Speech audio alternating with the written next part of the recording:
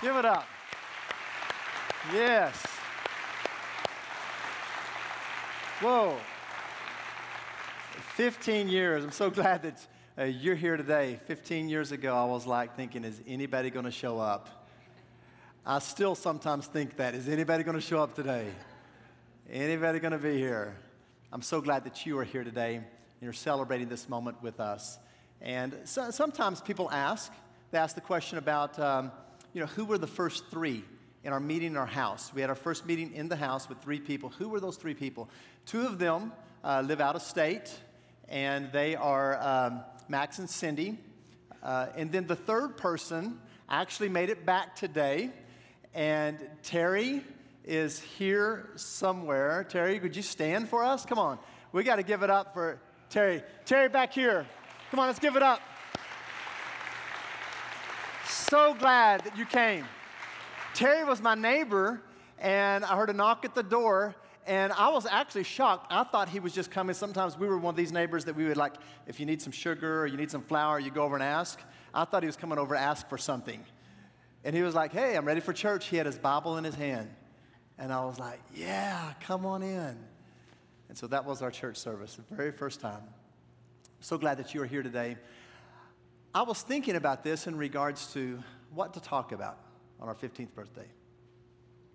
What should I share?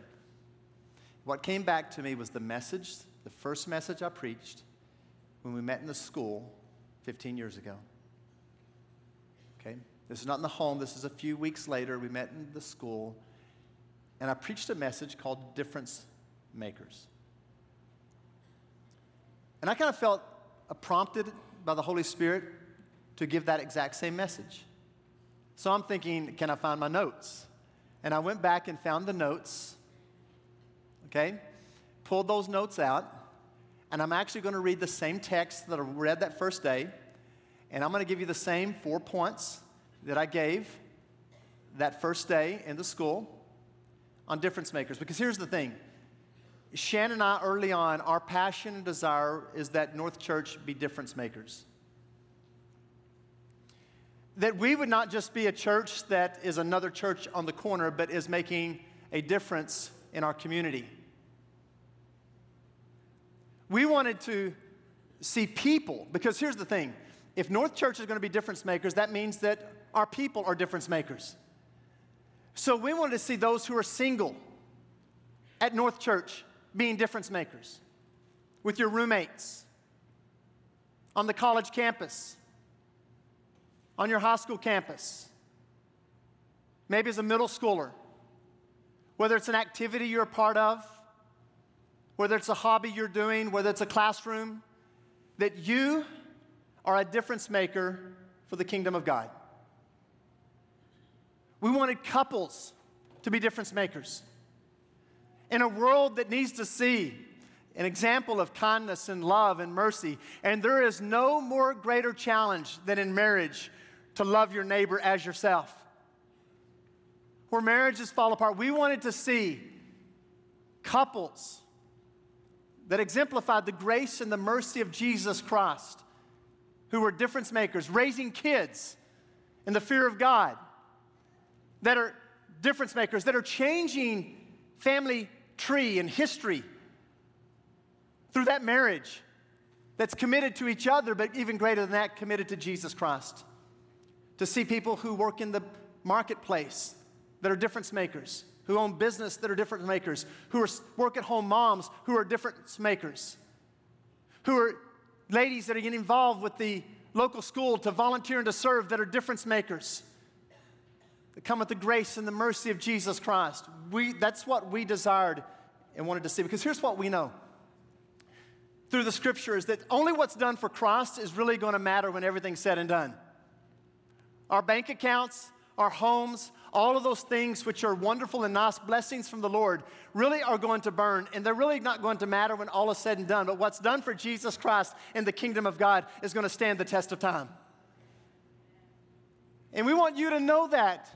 And we want you to live that every day, every week, every month for your life.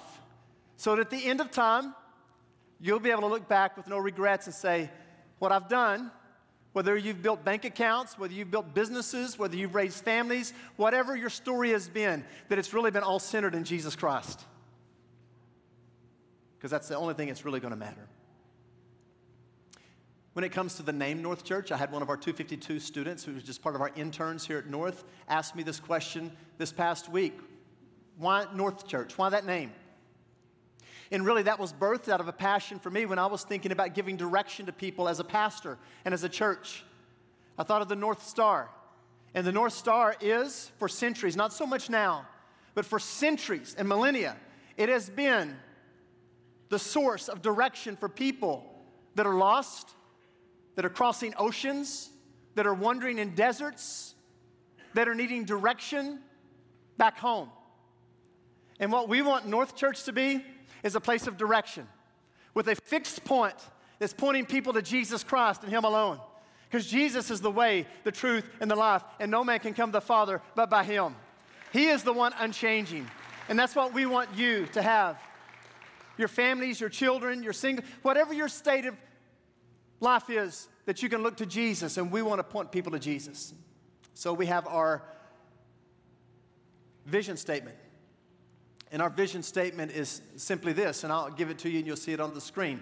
Our vision statement is developing fully devoted followers of Christ who, come on, say it with me, love God, love people, follow Jesus. So, that's who we are. So now, let's go to the book of Matthew, chapter number 26.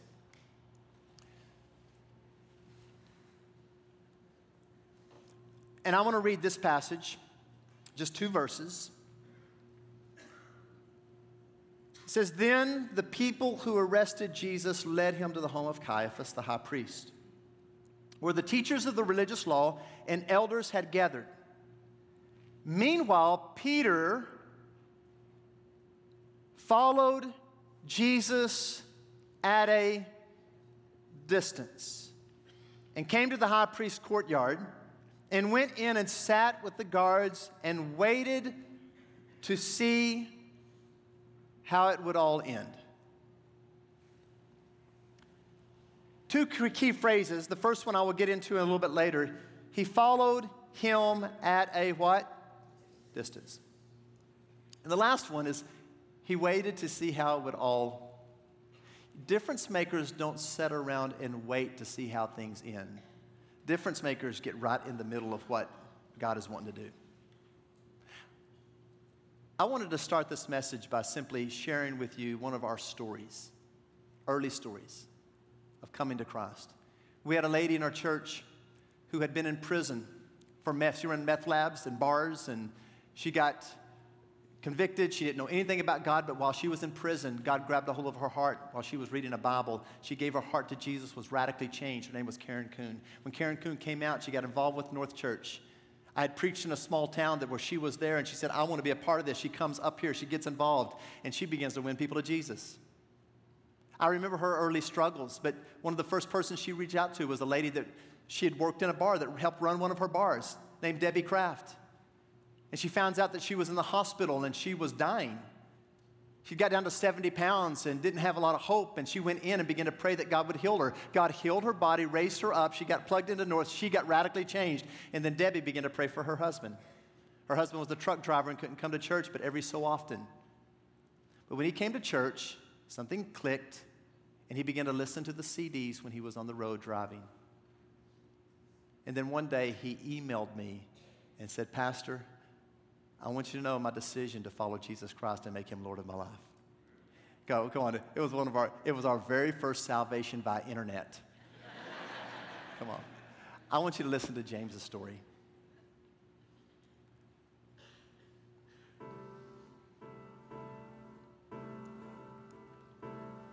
I met my wife in 1988 at a bar in Shawnee. Since that time, we've spent very, very little time apart. I was working, and the job I was working at, my days off were Tuesdays and Wednesdays, so I was never off on Sundays to come to church. She asked me if I was ever off, would I come with her? And I said, yeah, sure, knowing that I worked on weekends and I wasn't going to have to come to church. Shortly after that, there was a guy that took a week's vacation, and they asked me to cover his position. His position was off on Saturdays and Sundays. And I came home and I told her, and she said, "So you're going to church with me this Sunday, right?" Well, what could I say? I said yes. And that was the first time I came to North Church. Before Christ was in my life, it was a very unsettled time in my life. I thought it was good, but I didn't know any better. I drank, I smoked, I ran around, I went to bars, I did all that. And Christ showed me that there is a way you can have a good life without all that garbage. And he continues to show me that daily.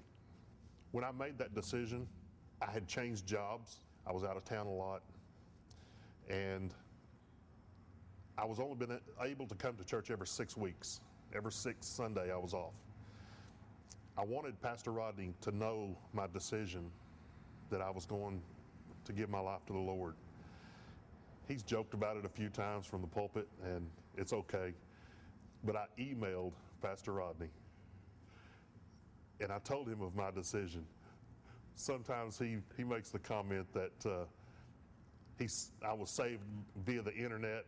That's not really the way it happened, but I did email him to let him know of my decision when I was able to come back my next Sunday off, that's what I was going to do. If there was anything I could say about North Church is they accept you for who you are. Christ did that for us. He accepted us just the way we are. He forgave us of our sins the way we were.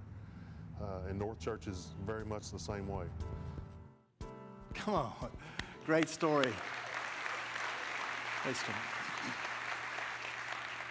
So I asked 4 questions that first message in the school. 4 questions.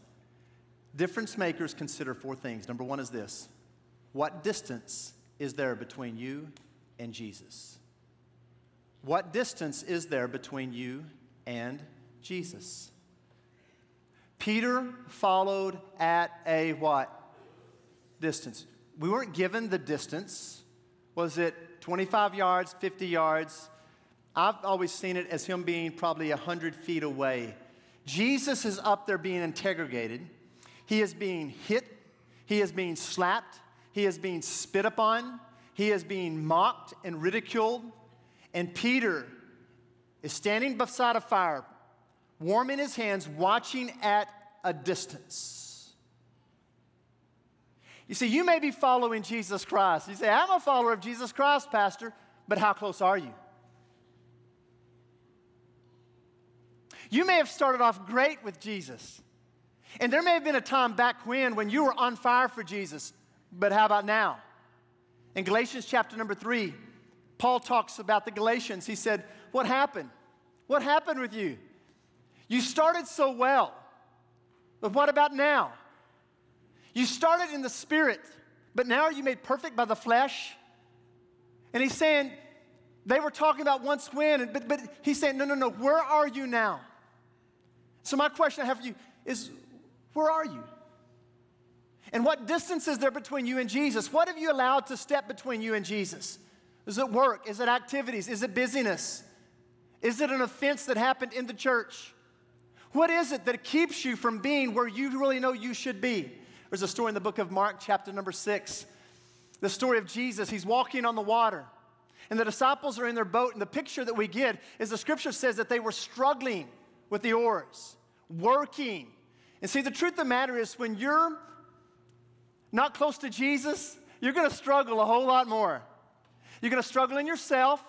You're going to try to make things work, but you're never going to get to where you need to be until you invite Jesus to be a part of the process. And the scripture says that Jesus would have passed them by, but they called out to Jesus. You see, I hope today that Jesus doesn't pass you by in this moment, that you will call out to Jesus, that you'll say, Jesus, I need you. And I want you to stop and think about what is it that's creating distance between you and Jesus. Second question, are you living in denial about Jesus? Are you living in denial about Jesus? So Peter's falling at a distance, and then someone asks him, hey, didn't I see you with Jesus? Oh, no. Second time he's asked, oh, yeah, I know, you're a Galilean. I can tell by your speech. You must be a follower of Jesus. And he says, oh, absolutely. I don't even know who this man is. See, Peter's forgetting something. He's forgetting the conversation that he had with Jesus a little bit earlier. You remember that conversation where Jesus says to Peter, Peter, before this night is over and before the rooster crows, you will deny me 3 times. And Peter says to him, oh, no, Lord, I will never. I will be the one that stand beside you. When everybody else betrays you, I will be there. Matter of fact, Jesus, I will be the one that dies for you while all these others are fleeing from you. See, there's a key word that he keeps harping on, I. You see, when you get so focused on yourself, you get your eyes off of Jesus. What Peter should have been saying to Jesus is, Jesus, I hope I don't. But Jesus, I need you. And Jesus, you're the reason. And Jesus, you're the hope. And Jesus, you see the difference? You see, when it comes to denying Jesus, what I found out in the scripture, it says that there will be those that deny him as even the Son of God. And the Bible says, be careful because you're going to stand before God on the day of judgment, and that every tongue will confess and every knee will bow to him as king. But then there's also, Jesus said this, he said, there will be those of you that deny me before men. And he says, beware, because if you deny me before men, I will deny you before my heavenly Father in heaven. But the third denial that we oftentimes deal with is what I want to focus on just for a second here. In the book of Timothy, it says this, that in the last days, people will just turn from God. And he says this, there will be those that have a form of godliness, but denying the power thereof. And this is key to me because have a form of godliness, but denying the power thereof. I pulled it up in the New Living Translation, and here's what it says. Look at it on the screen. It says this in the New Living. They will act religious, but reject the power that could make them what? And oh, if that's not the church and people in the house of God, you know what? We act religious, but deny the Holy Spirit's power that wants to work in us to make us more like Jesus. The Holy Spirit that's saying, I can help you with that attitude. I can help you with those issues of self-control. I can help you, but we are so working ourselves. We're trying to make it happen in ourselves instead of being dependent upon the power of the Holy Spirit in us. My hope for you is that you don't deny access to the power of the Holy Spirit in your life to make you more like Christ Jesus. So, what distance are you denying? Third is this. Are you desperate for Jesus? Are you desperate for Jesus? Now, the story of Peter, when he denies Jesus for the 3rd time, the rooster crows, the prophecy is fulfilled. Peter turns and looks at Jesus. He's warming the hands. He has just denied him for the 3rd time. The rooster crows, and immediately he looks toward Jesus. And amazing enough, the story goes like this. The story in one of the Gospels says that as Jesus is being beat upon, spit upon, mocked, and made fun of, and he has all of his accusers around him, he stops and turns and looks at who? Peter. He turns and looks at Peter. It speaks volumes to me that in the middle of all that Jesus is going through, he is concerned about one more. Peter. And the scripture says that Peter turns and looks at him. Could you imagine what's going on in Peter's mind at that time? Could you imagine? And the scripture says that he turned and he ran away, weeping bitterly. You know what I believe happened during that time with Peter? I believe during that time, Peter got desperate for Jesus. He realized that he couldn't do it himself. He couldn't make this happen, and he was desperate for Jesus. I want you to write this down. The secret, it won't be on the screen, the secret to a growing, passionate relationship with Jesus Christ is found in choosing to live desperate. Let me say it again. The secret to a growing, passionate relationship with Jesus Christ is found in choosing to live desperate. What does that mean? It means that you wake up every morning realizing that your source is Jesus.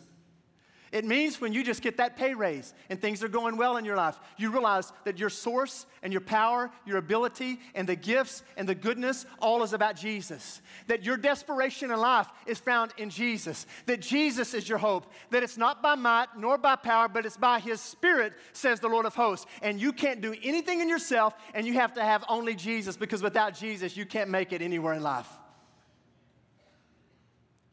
And it's that desperation for Jesus that I believe that fueled Peter, that he was the first of the disciples to get to the tomb after the ladies were there. That Peter's the one on the day of Pentecost standing up and preaching, and 3,000 people commit their lives to Jesus Christ and are baptized in the Holy Spirit. Desperation.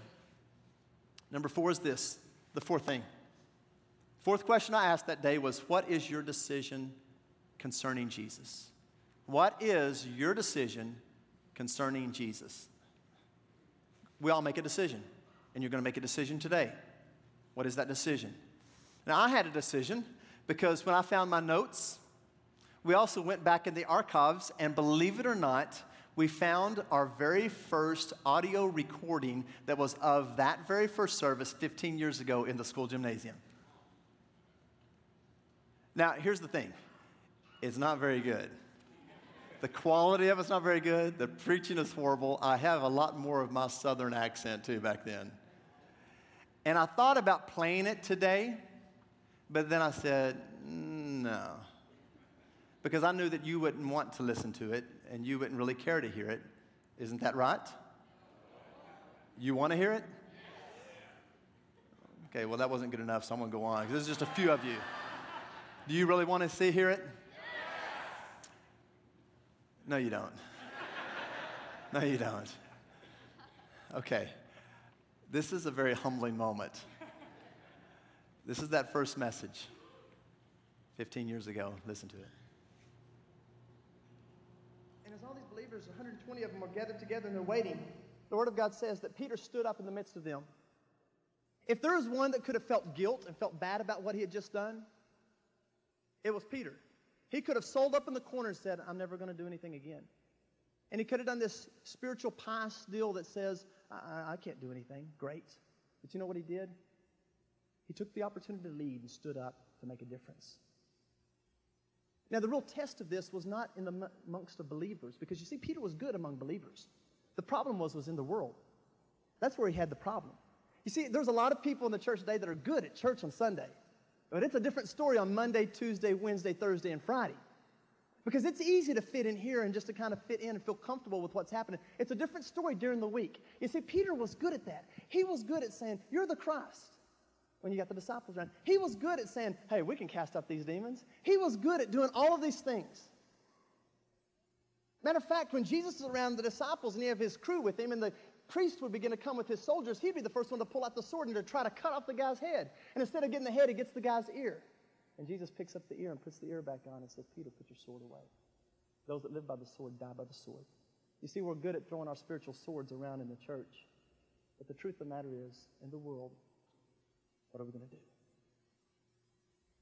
And Peter was here in Acts chapter 1, verse 15, with the church again, standing up. He'd been there before, but he had never been where he had been in Acts chapter 2 and verse number 14. After Pentecost had happened, and after things began to move and the Spirit of God began to fall on the believers, then the Word says that people came in and began to mock and made fun of the church. And as they mocked and made fun of the church, the Word of God says that Peter stood up in the middle of them, and he said, this is not what's going on what you think it is. That Christ that you crucified, He has sent His Spirit among believers. You see what the difference in Peter right now? Peter is now saying, you can bring the world out here and we can mock and make fun of, but now I'm going to stand up for Christ. He chose to make a difference. Are you going to choose to make a difference in your home? Are you going to choose to make a difference in your work? Are you going to choose to make a difference in schools? Are we going to choose to make a difference in our society, or are we going to sit back and let the devil have his way? I choose to believe that there's people in this place this morning that are going to choose to be difference makers for the kingdom of God. But it doesn't happen when you're falling at a distance. It doesn't happen if you're denying Him and going through the process of denial. It does not happen unless you get desperate and choose to make a difference.